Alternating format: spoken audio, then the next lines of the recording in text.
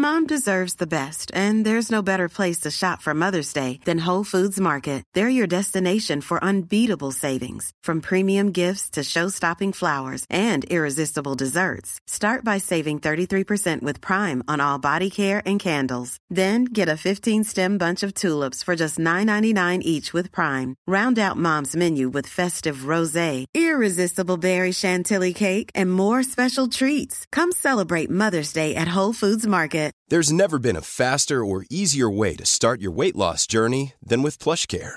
PlushCare accepts most insurance plans and gives you online access to board-certified physicians who can prescribe FDA-approved weight loss medications like Wegovy and Zepbound for those who qualify. Take charge of your health and speak with a board-certified physician about a weight loss plan that's right for you. Get started today at plushcare.com/weight-loss. That's plushcare.com/weight-loss. plushcare.com/weight-loss. Hey there, it's Michelle Norris. I'm host of a podcast called Your Mama's Kitchen. When I travel, I'm usually looking for a way to find a taste of home when I'm not at home. And one of the things I love to do when I am at home is entertain. And Airbnb allows me to do that. When I was in California recently, I rented a house that had a great kitchen. And when we were sitting around the table, we were all thinking, we're in someone else's house. Someone could be in all of our homes as well. If you have a home, but you're not always at home, you have an Airbnb. Your home might be worth more than you think. Find out how much at airbnb.com/host.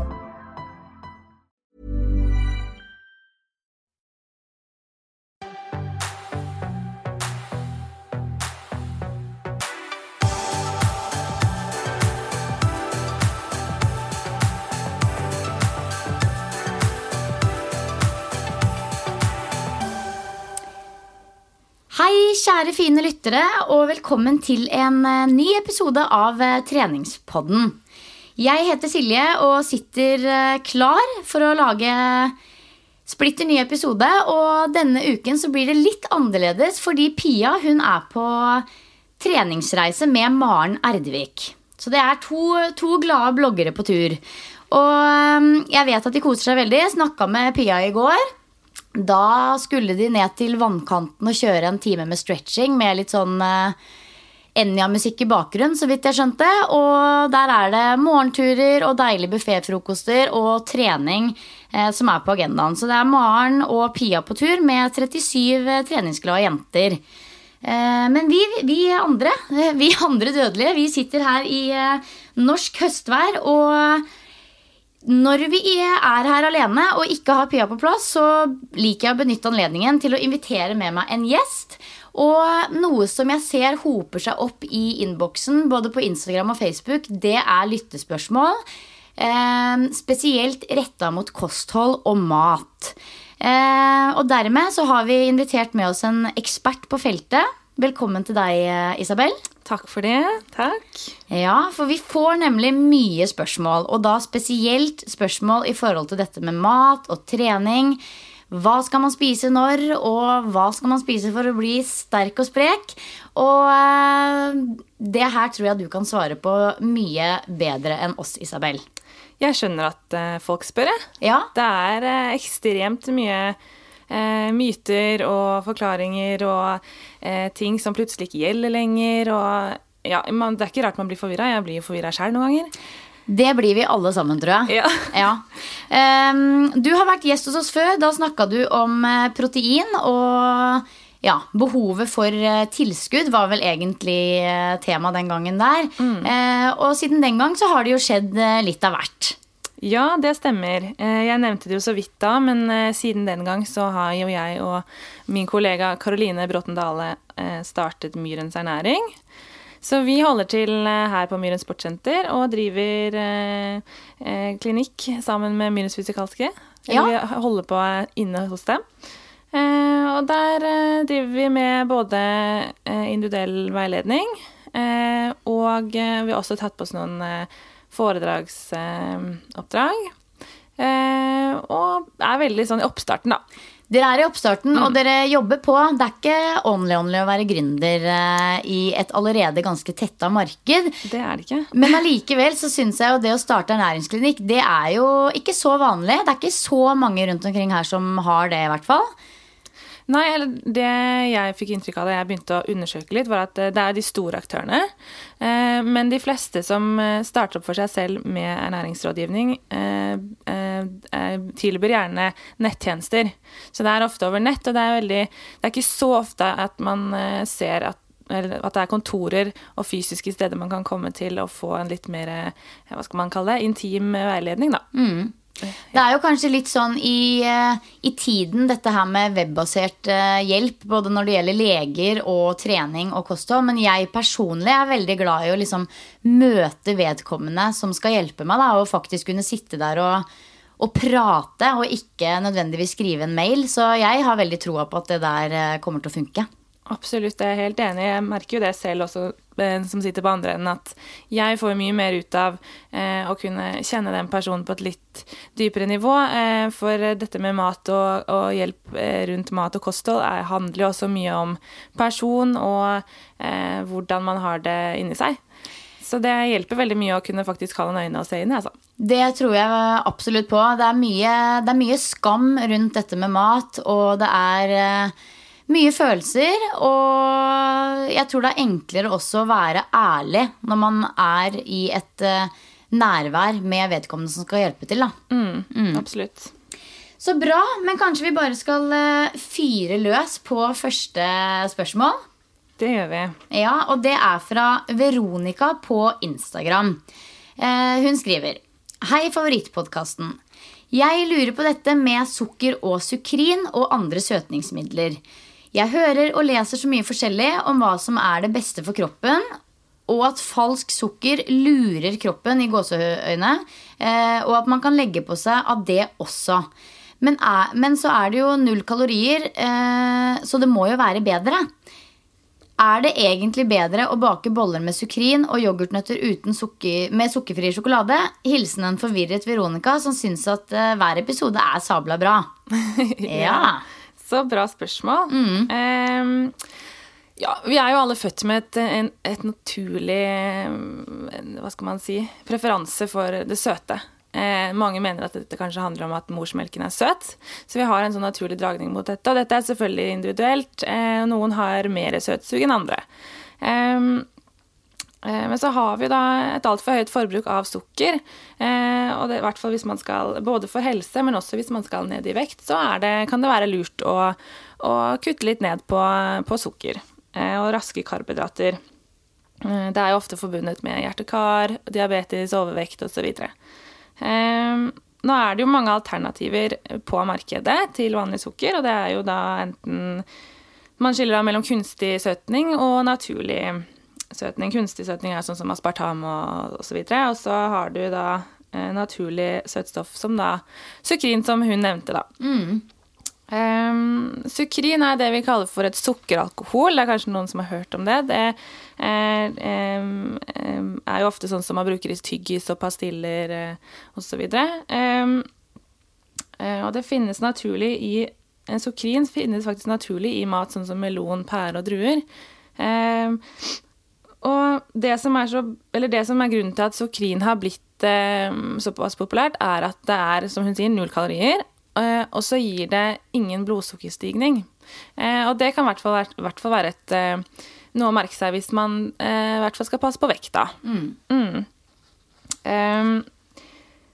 Nå det jo også sånn at, eller det som så unikt med sukrin da, at det det minste sukkeralkoholet vi har. Så det som unikt med det at det blir, det så lite. Det det minste sukkeralkoholet vi har. Så det så lite at det tas opp nesten 100% I tynntarmen, og så kommer det ut nesten helt uforandret. Og det gjør at vi ikke, det derfor vi ikke får denne blodsukkerstigningen. De andre, litt større, sånn som sorbitol og så videre, de blir bare delvis tatt opp, og så går de videre I tykktarmen. Og det som skjer I tykktarmen at de bakteriene vi har der, de begynner å spise på disse sukkeralkoholene. Det fermenteres, som man sier. Og det danner både gass og fettsyrer, som kroppen tar opp som energi. I tillegg til at man da også får noe som eller det skjer et osmotisk trykk, det litt sånn fagtermer her nå, men da trekkes det vann inn i tarmen, og det det vi snakker om som sånn lakserende effekt, som gjør at man ofte må ganske fort på do da. Det har jeg hørt om. Nå fikk vi faktisk vi fikk smaksprøver fra et sånt nytt merke som liksom prøver å lande på det norske markedet nå her på huset. Vi fikk en haug med smaksprøver fra dette merket som hadde masse proteinsjokolader og proteinpulver og shaker og alt mulig. Og så vidt jeg kan huske, så var det litt sånn, jeg tror det var sånn fredag ettermiddag eller noe det landet her, så alle de ansatte var helt sånn lav blodsukker og heiv seg over dette her. Jeg tror det var borte på sånn typ 10 minutter, og det var mye smaksprøver. Og da var det 2 av de ansatte som hadde gått mye på do på kvelden, for å si det sånn. Ja. Fordi jeg har aldri opplevd det selv, men jeg pleier jo på en måte, spiser jeg en proteinsjokolade, så er det kanskje 1, ikke 5. Og da kan man vel merke litt av denne lakserende effekten som du nevner her. Jo, jeg var faktisk en del av den gjengen som hev seg over dette bordet. Ja, du var det, ja. Jeg var det. Og det merkes fort, i hvert fall, hvis man ikke er vant til det. Ja. Men igjen da, det handler jo som alt annet om mengder. Så spiser man 3-4 pastiller, så går det fint. Spiser man hele pakka, så er det ikke sikkert at det går like fint. Ikke sant, ikke sant. Så det handler litt om det da. Men fordelen da med å bruke naturlig kunstig søtning, og da sukrin er jo at det, som jeg nevnte, det har ingen kalorier, det gir ingen blodsukkerstigning,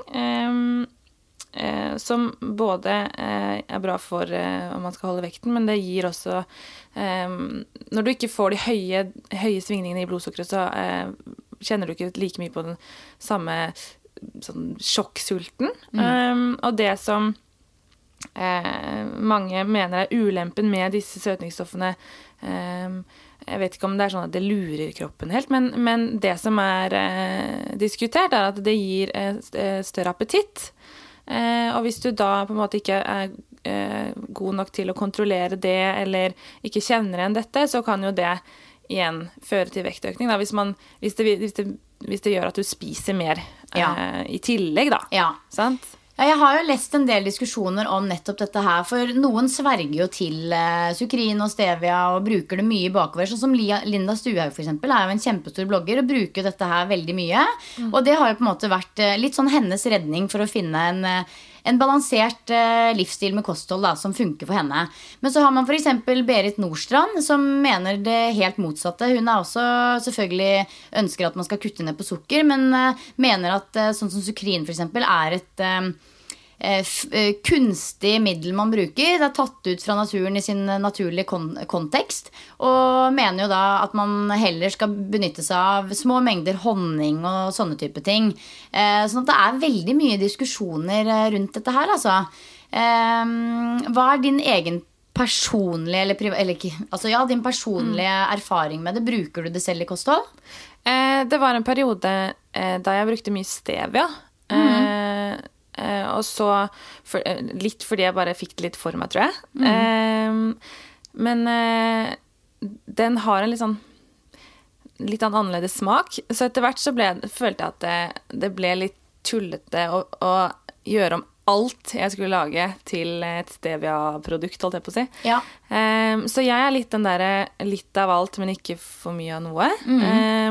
Og så sverger jeg jo veldig til det der med at hvis du skal lage deg kanelboller, så synes jeg man kan gjøre det ordentlig. Jeg er helt enig med deg. Jeg baker ganske lite sånne type bakevarer da, som boller og kanelboller og kaker sånn. Det baker jeg ganske lite egentlig, men når jeg først skal gjøre det, så er det jo i anledning bursdag eller en eller annen stor greie som det er hyggelig å liksom kose seg i, og da blir det på en måte, da blir det smør, og da blir det hvetemel, og da blir det sukker. Men innimellom så synes jeg det er gøy å prøve for eksempel sukkerfrie yoghurtnøtter eller en eller annen sukkerfri bønne-brownie-kake eller et eller annet, og da bruker jeg sukrin eller stevia. Og jeg synes ikke det er like godt, men det kan være funke som en erstatter da. Ja, absolutt, det er det. Og det er det jeg mener med at det er veldig fint å kunne redusere litt på sukkerinntaket, også nettopp fordi at det har blitt litt sånn at kos har blitt hverdags.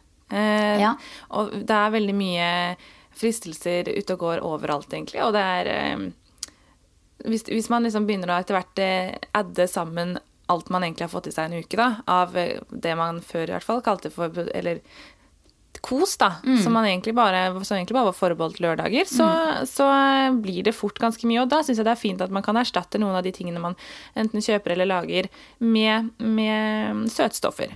Og det som da videre da, fordeler med dette produktet er jo at det visst nok også skal være tannvennlig.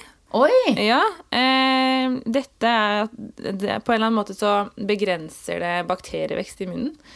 Så, og sukker, som vi vet, vi gjør det motsatt, ikke sant? Vi snakker mye om Karius og Baktus hjemme hos oss. Nå har vi, altså tannpuss går ganske greit, men nå den nye greia at barna skal stå på hendene når jeg pusser tennene, for da blir det litt gøy. Riktig. Så Karius og Baktus mye prat om dem hjemme hos oss. Ja, det kan jeg se for meg at det blir hyperstemning rundt leggetid. Ja, det gjør det. Ja, og så er det et trygt alternativ. Det synes jeg er viktig å si. Så derfor så synes jeg at hvis man ønsker å bruke sukrin som søtstoff, så det absolutt en av de beste alternativene, og det viser også å være et antioksidant. Så det absolutt så sukrin et godt alternativ, og så hvis du kjenner på sult utover det man har spist, så kan det enten være at du kjenner på den effekten, eller så kan det være at du faktisk rett og slett har spist for lite. Ja, rett og slett. Noen ganger så jo kroppen genial til å gi deg signaler på hva som skal til. Absolutt. Ja, man må høre litt på kroppen sin noen ganger. Men det veldig morsomt det med søtsug. Jeg synes jo, det mulig jeg generaliserer litt, men sånn generelt så virker det jo som at jenter på en eller annen måte har et større søtsug enn menn. Det I hvert fall alltid, det sjelden du hører gutter snakker om at de liksom har gått på en sjokkismell, eller at det liksom jenter som går rundt og virkelig craver sjokkis og søte ting da, mens gutta de mer sånn på hamburger og bacon og stek, og det liksom der, jeg vet ikke om det om det en rolle man tar på seg eller hva det men sånn generelt så kan det virke som vi jenter har et større behov for å putte i oss og dytte i oss litt søtsaker da. Ja, det har du faktisk rett i. Altså, det kan jeg faktisk ikke svare på helt hvorfor. Nei. Men jeg bare ser for meg at det jo ofte rundt vår månedlige tid. Ja. Ofte, så det kan jo ha noe med hormoner å gjøre også, hvordan det spiller inn. Ja, så kan det jo rett og slett være den gode gamle «dette her fortjener jeg». For det kjenner jeg. Jeg I grunnen ganske rå på å holde meg unna søtsaker gjennom uka, men når fredagen kommer, da det sånn at jeg nesten kjører hjem fra jobb og fantaserer om å stupe ned på sofaen med en liter Ben & Jerry's, liksom, for det har jeg søren meg fortjent. Ja. Så jeg synes jo at mat, det en stor del av livet, og det skal på en måte være en sånn god del av livet. Absolutt. Så man skal kunne kose seg med litt søtsaker. Helt enig. Ja. Skal vi dure over på spørsmål 2? Ja. Det fra Marte på Facebook, og hun lurer på hva som beste tilgang på protein for de som vegetar eller veganere. Altså rett og slett hvordan få I seg riktig mengde protein I et variert vegetarisk kosthold. Det så mye bra spørsmål. Ja, jeg vet Jeg elsker det.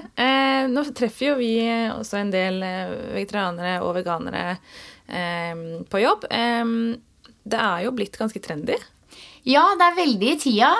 Så personlig så jeg jo også en av de som prøver å spise mindre kjøtt. Vi på ingen måte vegetarianere og på ingen måte veganere, men vi prøver å spise så plantebasert som mulig gjennom uka. Det blir jo ofte ser jeg, så blir det sånn at når jeg kutter ut kjøtt, så blir det mer melk og egg, men jeg prøver også å være litt bevisst I forhold til bruken av det også faktisk, og jeg tror det har litt å gjøre med at kjæresten min fra Australia, så vi må på en måte fly til Australia en gang I året, og det jo på ingen måte bra for klimaet, og da må vi kanskje skrenke litt ned på andre ting, og da blir det I vår familie så blir det da kjøtt.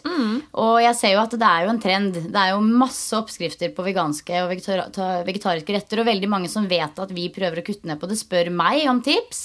Og så det igjen dette her med liksom, får man I seg nok protein, det tror jeg vi som trener mye, vi livredde for det. Jeg synes jo den trenden med å redusere kjøttinntaket kjempefin. Både for deg selv og for miljøet. Når det kommer til proteiner vet du jo, det jo kroppens byggstener. Og når vi deler opp de I aminosyrer, når disse da når vi spiser proteiner, og det kommer i magesekken, så brytes det ned til peptider og frie aminosyrer. Aminosyrer jo eller så blir jo det videre tatt opp, og så dannes det proteiner da, som vi trenger til alt mulig rart. Det transportproteiner, enzymer og så videre. Vi har 20 forskjellige aminosyrer, og 8 av disse essensielle, det vil si at de livsnødvendige for oss, og vi kan ikke bygge de selv. Det kan vi med de resterende 12 da. Ja. Ja. God i matematikk. Så de vi nødt til å få i oss gjennom kosten. Alle matvarer, også de vegetabilske, inneholder de essensielle aminosyrene, men det varierende grad av det. Og balansen her det som nøkkelen. I animalsk protein da fra dyr og så videre, eller ja, dyr. Dyr og melk og egg. Riktig. Ja. Det inneholder ofte mer, og man pleier å si at de har høyere kvalitet. Men med vegetabilske varer, de inneholder også disse aminosyrene, bare i mindre grad. Og i tillegg da, så det sånn at belgvekster inneholder et stoff som heter fytinsyre, og dette kan hemme opptak av proteiner, men også jern og kalsium. Så det noe man kan tenke på, men hvis du nå har jeg ikke skilt mellom vegetarianer og veganere da, for hvis du vegetarianer og spiser melk og egg og fisk for eksempel, så det null problem. Da det ikke noe, da føler jeg ikke at det noe å tenke over engang, for det her vil komme automatisk. Det masse proteiner i disse kildene. Men du veganer, så kan det kanskje være lurt å tenke seg litt om å gi det litt tid og undersøke litt, og enten oppsøke hjelp, eller i hvert fall bruke tid på å finne ut av litt hvordan man skal få i seg nok av diverse næringsstoffer. Men har man et normalt energiinntak, det litt viktig å understreke, så skal det ganske mye til for å ha en proteinmangel. Dette ser man nesten bare i u-land. Soya og quinoa for eksempel inneholder masse proteiner av god kvalitet. Så det jo quinoa og soya. Ja. Så det på en måte 2 av de ingrediensene som man bør sørge for å få i seg litt ekstra av da, hvis man veganer. Ja. Og det gjør de jo ofte også. Og så det jo det som også litt viktig, eller som veldig, veldig mange veganere flinke til, jo dette med å sette sammen måltider. Det som lurt å ha et måltid som både inneholder belgfrukter, sånn som bønner, linser, peanøtter, men også kornprodukter, ris, rug, hvete, mais, for de komplementerer hverandre på en sånn måte at man klarer å ta opp alle de nødvendige essensielle aminosyrene.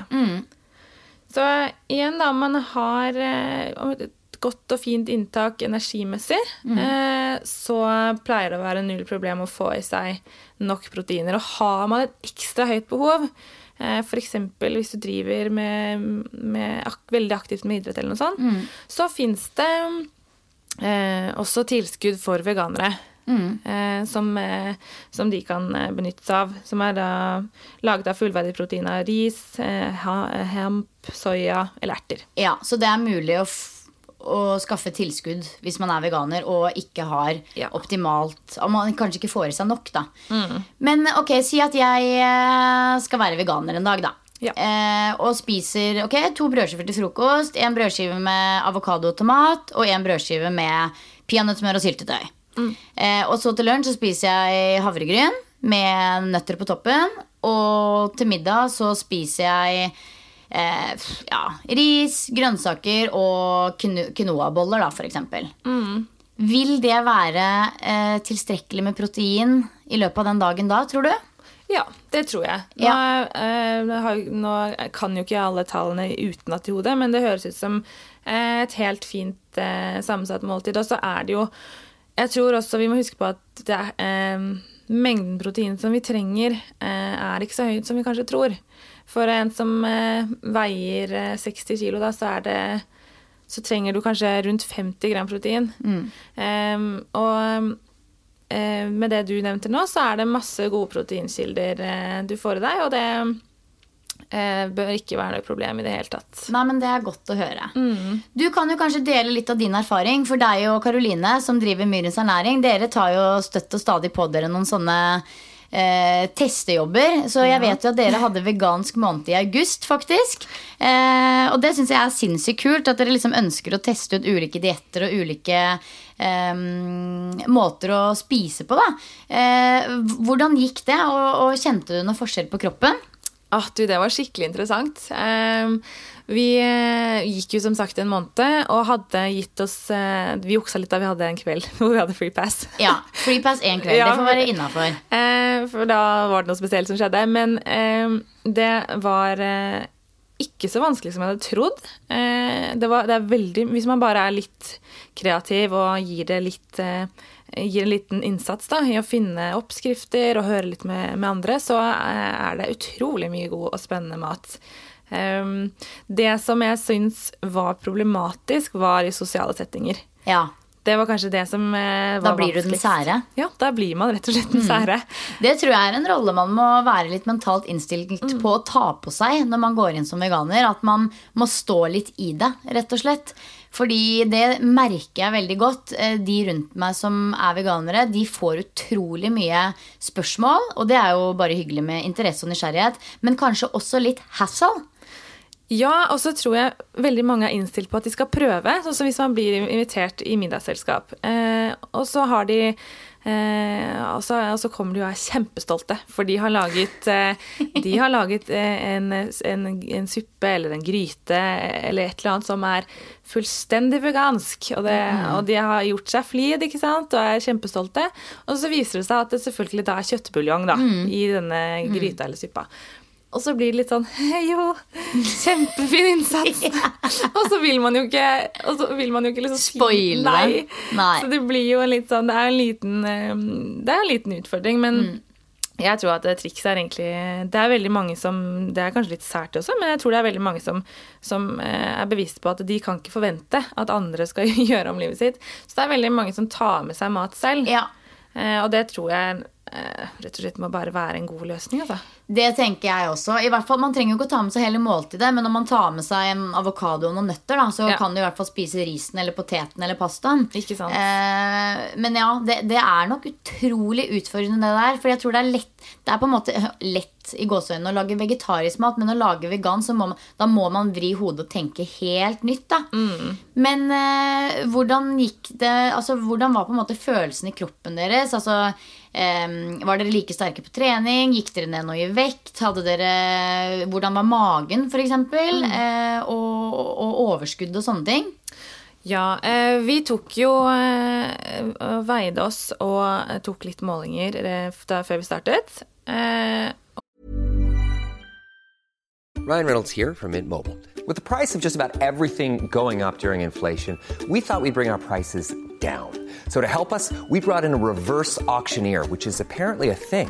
Mint Mobile Unlimited Premium Wireless. How to get 30, 30, bit to get 30, bit to get 20, 20, 20, bit to get 20, 20, bit to get 15, 15, 15, 15, just $15 a month? Sold! Give it a try at mintmobile.com/switch. $45 up front for 3 months plus taxes and fees. Promo rate for new customers for limited time. Unlimited more than 40 gigabytes per month. Slows full terms at mintmobile.com. Hold up. What was that? Boring. No flavor. That was as bad as those leftovers you ate all week. Keke Palmer here, and it's time to say hello to something fresh and guilt-free. Hello Fresh. Jazz up dinner with pecan-crusted chicken or garlic butter shrimp scampi. Now that's music to my mouth. Hello Fresh. Let's get this dinner party started. Discover all the delicious possibilities at hellofresh.com. Hiring for your small business? If you're not looking for professionals on LinkedIn, you're looking in the wrong place. That's like looking for your car keys in a fish tank. LinkedIn helps you hire professionals you can't find anywhere else, even those who aren't actively searching for a new job but might be open to the perfect role. In a given month, over 70% of LinkedIn users don't even visit other leading job sites. So start looking in the right place. With LinkedIn, you can hire professionals like a professional. Post your free job on linkedin.com/people today. Og I kroppen så kjente jeg kjente ingen forskjell I energi. For jeg var egentlig skikkelig innstilt på at nå kommer jeg til å bli skikkelig sliten, og det kommer til å være superuvant. Jeg merket ingenting. Det positive var at jeg aldri ble sånn det jeg kaller for takomett. Nei, ja. Hvor du egentlig bare ligger og vrir deg på sofaen og angrer umiddelbart på og den det siste lefsa. Den verste følelsen. Så det jo egentlig deilig å slippe akkurat det der. Ja, man føler seg mett, men det en sånn utrolig behagelig metthetsfølelse som varer lenge. Så det kanskje det jeg vil trekke frem som mest positivt. Men sånn I forhold til hvordan magen oppførte seg sånn, det merket jeg ikke noe særlig stor forskjell på. Det tror jeg ikke Karoline heller gjorde.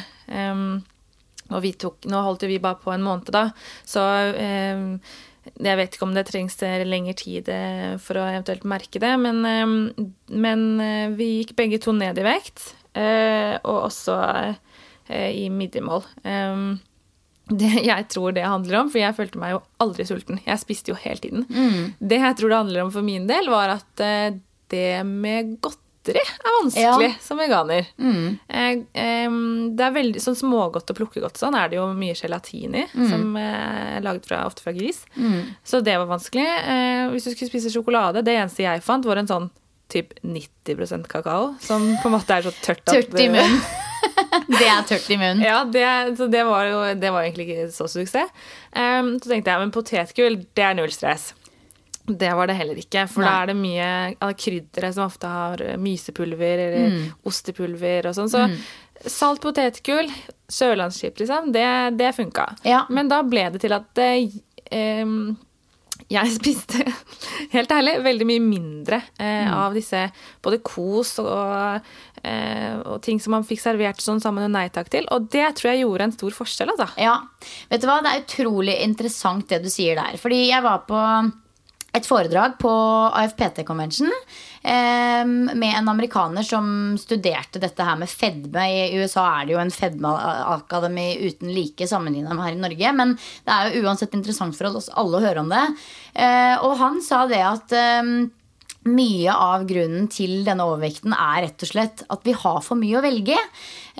Og hvis man på en måte baserer seg på et litt I gåsetegn kjedeligere kosthold, hvor man på en måte blir tilbudt det samme igjen og igjen, og det ikke så enorme variasjonsmuligheter, så vil man automatisk spise litt mindre, og man jo mett, og man får I seg det man trenger, men det blir ikke denne på en måte overspisingen da, som veldig mange sliter med. Og det kan jeg jo ta meg selv som eksempel I, at når jeg på hotell med buffet, så spiser jeg 3 ganger så mye som jeg egentlig trenger. Ja. Fordi jeg klarer ikke å velge ut bare noe jeg vil ha. Jeg vil ha alt. Og det jo veldig interessant det du sier I forhold til at når du på en måte kutter noe, da, for eksempel da melk, ost og kjøtt, da vil man kanskje automatisk gå ned litt I vekt fordi at mulighetene blir litt færre. Jeg tror det. Men ikke nødvendigvis, fordi man kan jo fortsatt drikke alkohol og spise sukker. Ja. Så det kommer an på. Ja, absolutt. Jeg tror rett og slett at man finner sin vei, og det jo de som har vært veganere lenge, har jo alternativer, og jeg vet at det veldig mange som farter til Sverige, for der det ofte flere alternativer. Men jeg fikk en ganske god opplevelse av det. Kommer aldri til å gå helt vegansk. Men jeg har jo alltid ønsket å redusere litt på kjøttinntaket, og jeg tok med meg en del ting som gjør at det blir litt lettere, og som jeg føler at, ja. Man må jo være mer kreativ I matveien, og jeg ser jo for meg at det en metode man kan bruke for å få I seg for eksempel mer frukt og grønt. Så ja, det helt sikkert noe vi alle kunne hatt godt av å teste det der. Ja, absolutt. Og jeg tror jeg aldri testet så mye forskjellige grønnsaker som jeg aldri smakte før. Så det var veldig positivt. Og de kan man jo gratinere og steke og koke og dampe og lage purer av. Og det jo så... Altså, veganere jo helt rå på det. Altså, noen av mine sånne favorittlunsjsteder I Oslo jo plantebaserte steder. Og fy søren for en smaksopplevelse det For de må virkelig... De må liksom jobbe med mer kreativitet, da. Ja. Og ja, nei, det kjempekult. Så, nei, men det godt å vite at man på mange måter, eller på alle mulige måter, hvis man flink til å planlegge og lage innholdsrike måltider, så får man altså nok tilgang på protein gjennom vegetar- og veganerkost. Yes, stemmer. Good to know. Ok, da har vi et ganske langt spørsmål, og det fra en som ønsker å være anonym på, gjennom en kanal på sosiale medier. Jeg husker ikke helt om det var Facebook eller Instagram, men hun skriver: Hei dere, og takk for den flotte treningspodden. Jeg tar kontakt for å spørre om råd med tanke på trening, mat og vektnedgang. Kort fortalt har jeg gått opp en hel del i forhold til IVF-behandling, og så heldigvis med graviditet. Ingen ungdom lenger, 37 år, så kiloene sitter godt. Jeg går tur stort sett hver dag, 1 til 2 timer, og har begynt med noe styrketrening og jogger noe. Sønnen min kom for 4 måneder siden. Jeg har kuttet en god del på karbohydrater og gått ned 4 kilo, men etter at jeg hørte på treningspodden om kosthold og det å ikke spise for lite, så ble jeg bekymret for at jeg spiser for lite. Jeg kan ikke sammenligne meg med dere og hva dere spiser, da jeg ikke på det samme aktivitetsnivået. Hvor mye bør man spise per dag og trene? Skal jeg bruke et styrketreningsprogram over tid, eller bytte hver uke? Tenker litt på at det kommer nye program hele tiden, og betyr det da at man skal bytte hele tiden? Håper på svar, og takk igjen for podden. Her det jo litt både trening og mat. Det det. Jeg må bare si en ting aller først, og det jo uavhengig av alder og uavhengig av alt, så tenker jeg at 4 måneder etter fødsel så det helt naturlig å sitte igjen med en del av de kiloene. Ja. For å si det sånn. For man kan godt tenke at man kan bruke gjerne et år på å gå ned de kiloene. Jeg brukte 1,5 år, og det ikke tiden for å stresse med en diett eller harde treningsregimer. Men samtidig fint å kanskje ha i bakhodet at man har en plan på hvordan man skal komme tilbake igjen i den formen man var i da. Hvis jeg skulle svare på noen av de spørsmålene som på en måte rettet mer mot min profesjon, da, så tror jeg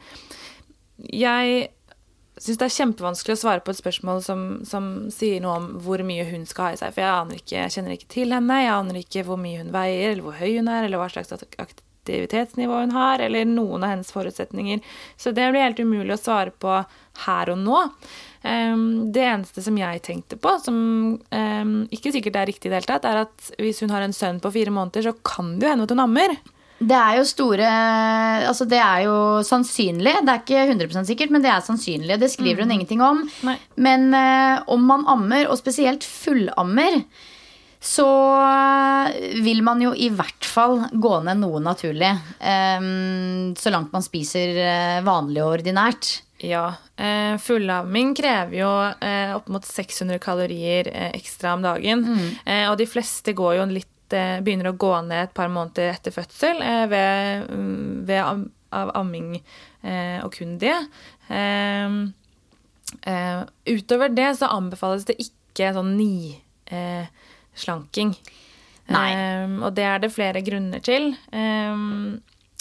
Både fordi at du skal jo ha nok energi til å kunne brødfø dette lille nye nurket, og så det også det at når du eller noe av fettet i melken kommer fra det fettet som du løsriver, fra din kropp, og det kan inneholde miljøgifter som som har vært lagret i dine fettlagre gjennom både maten du har fått i deg og miljøet. Så det ikke noe nødvendigvis man ønsker å få inn i morsmelken og over til babyen. Nei. Så det kan være noe å tenke på. Det absolutt noe å tenke på, og dette med overskudd som du nevner også utrolig viktig. Det unntakstilstand i barseltilstand. Du sover ikke godt nok, du våken på alle døgnets tider, ingen rutiner i livet whatsoever, og det så viktig at man alltid har overskudd til å ta den ekstra våkennatta, og hvis man har trent for hardt og spist for lite, så vil kanskje den våkennatta bli dobbelt så fæl som den ville vært i utgangspunktet hvis man hadde litt overskudd. Så det å være parat for å være supermamma og superwoman og barselkvinne, det viktig, og da trenger man jo mat og overskudd. Ja, det et veldig, veldig godt poeng. Og så nevnte hun jo noe om at hun hadde redusert litt på karbohydrater, og det faller også litt tilbake på dette med at det endrer metabolismen i kroppen, som gjør at man bruker fett som energikilde, og da kommer jeg igjen tilbake til dette med hva vi tilfører over til babyen da. Når man benytter fett som energikilde, så danner man noe som heter kosttoner. Og det er veldig lite forskning på det foreløpig, og man er ikke helt sikker på om dette kan være hverken skadelig eller ikke for babyen, men foreløpig så er det ikke anbefalt å gå på et lavkarbokosthold mens man ammer da. Igjen så vet jo ikke vi om dette er tilfelle for henne, men jeg synes det var viktig å si det, hvis det er sånn, og for andre som eventuelt lytter. Så hvis vi skal samle trådene litt da, så er det, hvis hun har noen kilo ekstra for mye, som hun skriver at hun har, kiloene sitter godt, og hun har med seg på en måte kiloer fra både prøverørsbehandling og graviditet, så tenker jeg at det er veldig fint å være bevisst på dette her med kosthold, men at man spiser godt nok, spiser ofte nok, og jeg spiste på natta også, når jeg amma, og det var jeg helt nødt til. Altså ikke gå rundt med sultfølelse, men heller ikke spise tomme, unødvendige kalorier da, hvis målet er å ikke legge på seg mer i hvert fall. Og så tenker jeg at hun skriver at hun går 1 til 2 timer hver dag. Det er jo helt sjukt bra, og det er jo liksom en del av den barseltida det å gå mye, og det er faktisk sabla tungt å gå rundt med vogn, og for mange så vil kanskje det å kunne dytte en vogn, gå litt kjappere enn oppoverbakke og dytte den vogna framfor seg, det kan være mer enn nok trening, spesielt hvis du dytter den vogna og samtidig tenker at du skal ha en rett holdning, stramme opp i magen, jobbe litt med å liksom få på dype bukmuskler og den biten der, så kan man faktisk få ganske god treningseffekt bare av å gå med vogn i starten. Men så skriver hun også at hun har begynt å trene noe styrke, og det er high five og tommel opp for det også. Men da tenker jeg at man ikke trenger å overdrive.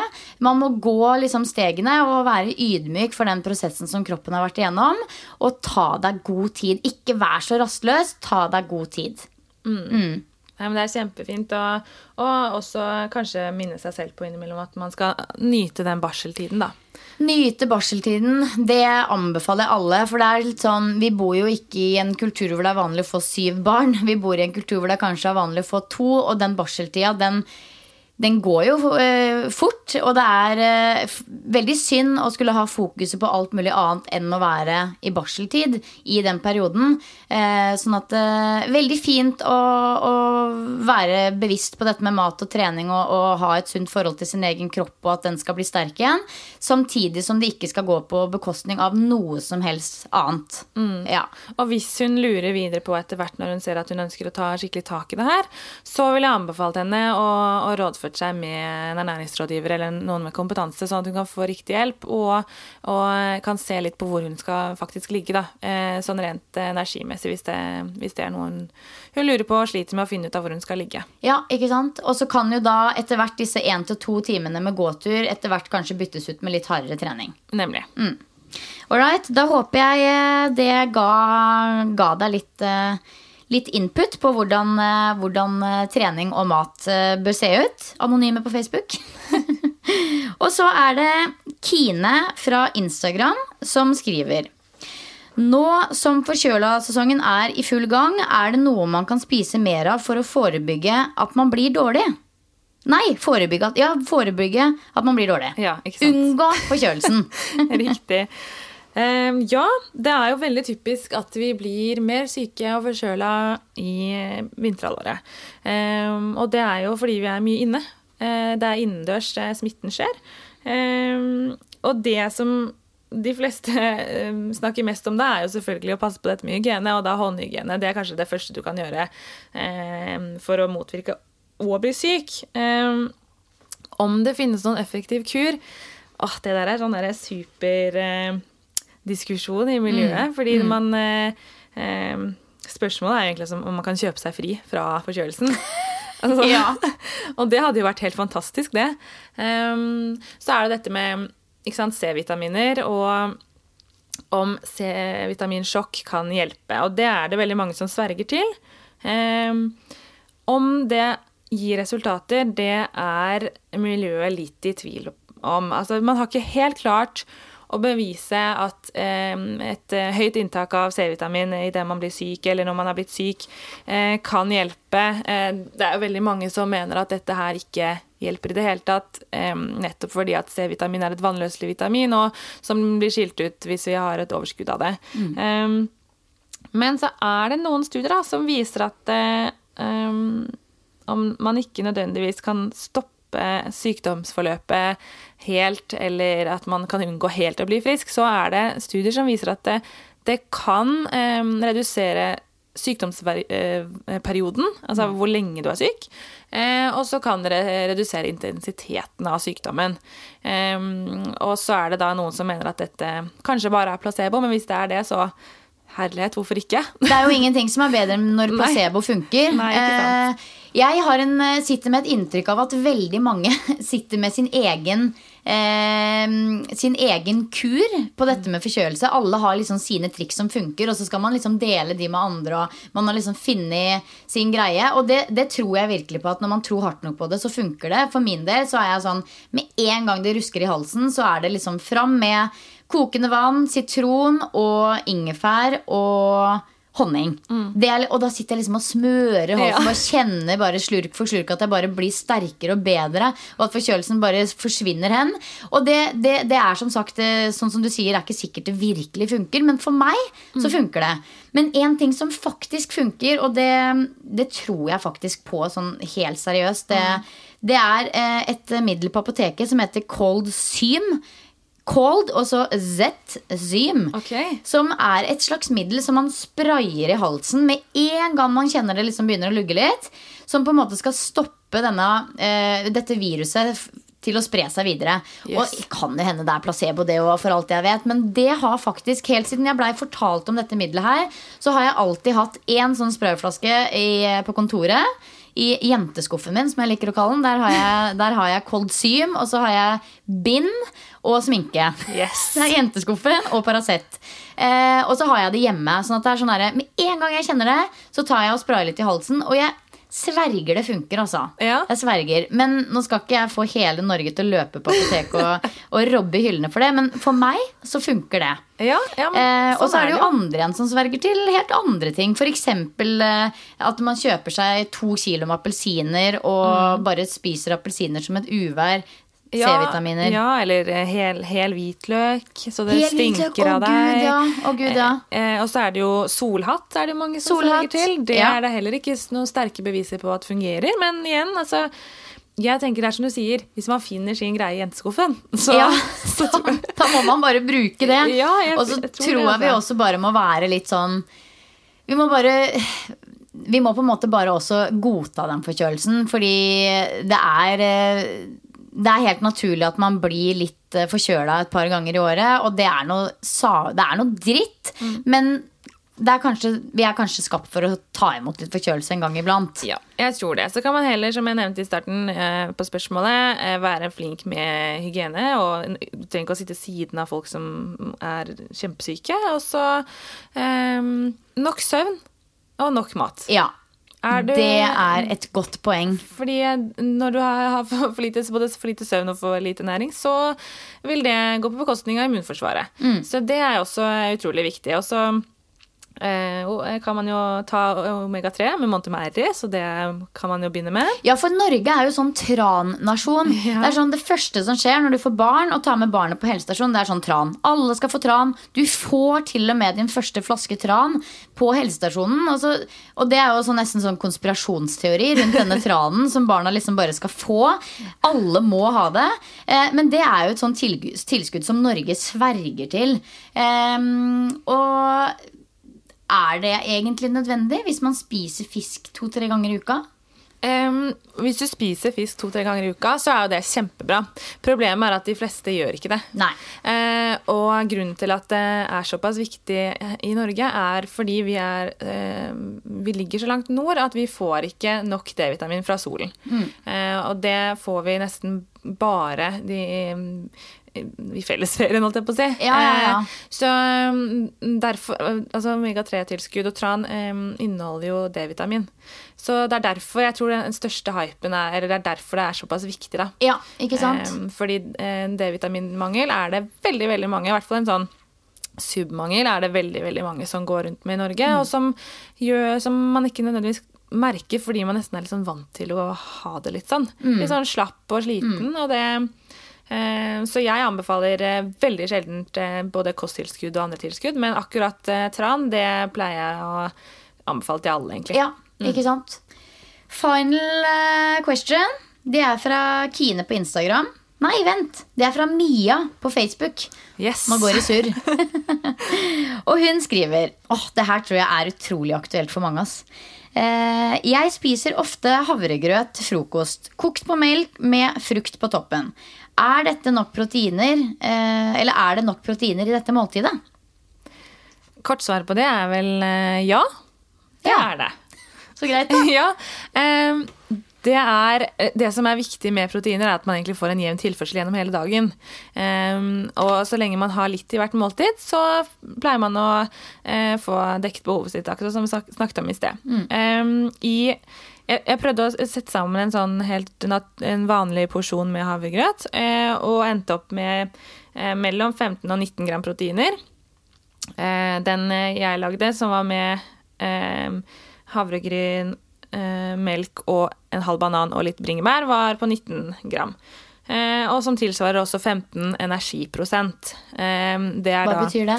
Det betyr, når vi snakker om energiprosent, så snakker vi om hvor mye av det totale energiinntaket skal komme fra karbohydrater, fett og protein. Protein skal dekke mellom 10 til 20% av det totale energiinntaket. Så når man planlegger kost, så pleier man å si 15%. Så det egentlig, det liksom midt i, så det supert. Midt i blinken. Og hvis man kanskje ønsker å øke proteininnholdet, så kan man jo for eksempel røre inn et egg. Det pleier jeg å gjøre. Eller cottage cheese. Eller for eksempel kutte opp litt nøtter på toppen. Ja. Det kjempefint. Og så det ikke noe vits å...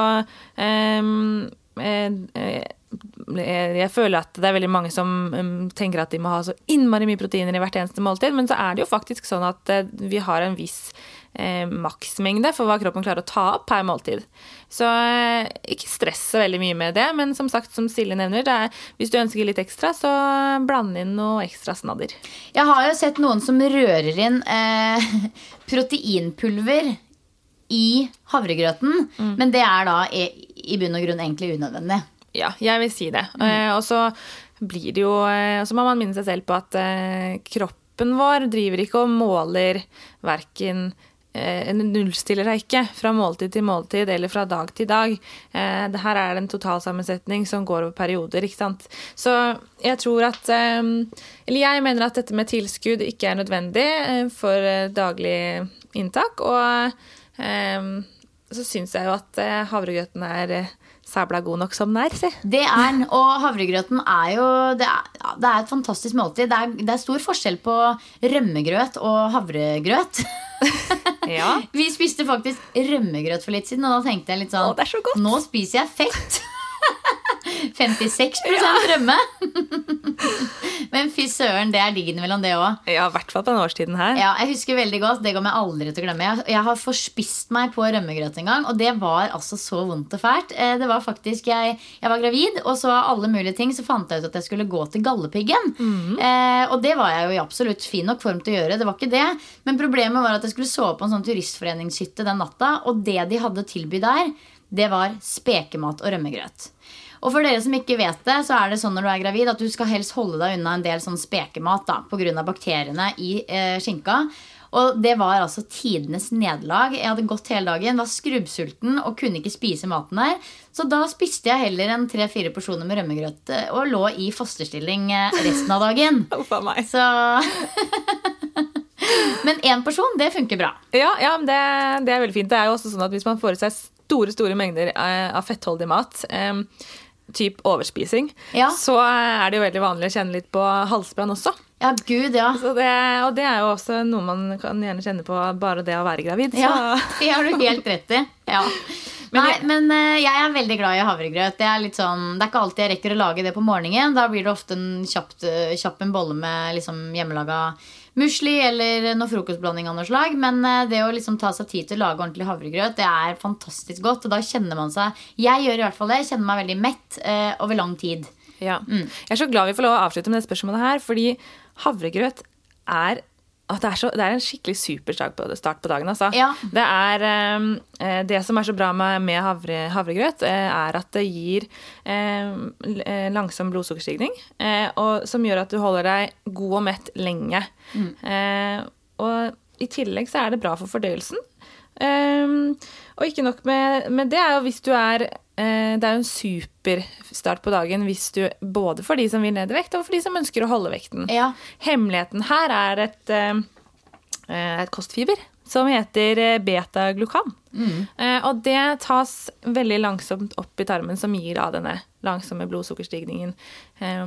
Det som jeg vil gjerne si rundt det at hvis du ønsker den beste metthetsfølelsen som varer lenge og som gir langsomst blodsukkerstigning å velge de store grynene. Ikke de der snarkokte. Det kan du godt gjøre innimellom, men bruk gjerne de 10 minuttene det tar og koke opp ordentlig grøt på store havregryn, for de tas langsommere opp. Så bra. Nei, men vet du hva? Jeg føler vi har fått snakket om ganske mye forskjellig innenfor kosthold i dag. Og så har vi jo enda flere spørsmål i innboksen, og nå valgte vi faktisk bare en bunke med spørsmål som det var litt enkelt å svare på, mange av, men det også en del av de spørsmålene som har kommet inn som såpass omfattende at vi nesten vurderer å ta en egen episode på det, for det utrolig spennende tematikk, og dere som hører på, dere helt tydelig opptatt av dette med mat. Tusen takk for at du tok deg tid, Isabel. Takk for at jeg fikk lov å være med. Det var veldig hyggelig. Det var det, altså. Ha det bra, folkens.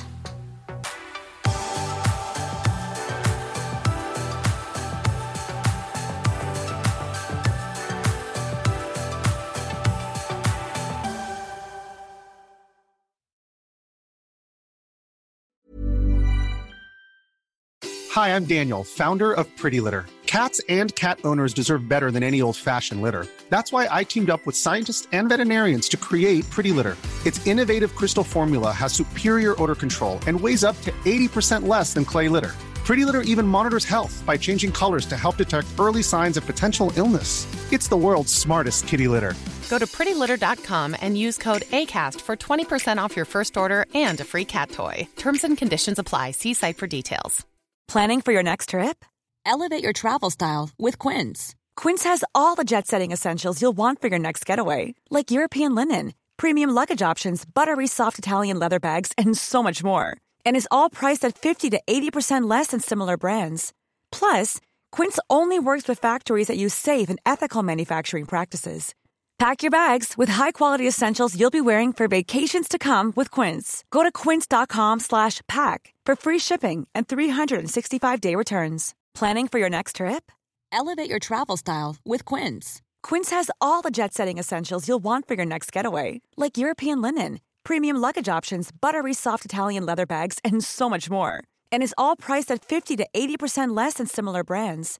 Plus, Quince only works with factories that use safe and ethical manufacturing practices. Pack your bags with high-quality essentials you'll be wearing for vacations to come with Quince. Go to quince.com/pack for free shipping and 365-day returns. Imagine the softest sheets you've ever felt. Now imagine them getting even softer over time. That's what you'll feel with Boll & Branch's organic cotton sheets. In a recent customer survey, 96% replied that Boll & Branch sheets get softer with every wash. Start getting your best night's sleep in these sheets that get softer and softer for years to come. Try their sheets with a 30-night guarantee. Plus, get 15% off your first order at bollandbranch.com. Code BUTTERY. Exclusions apply. See site for details.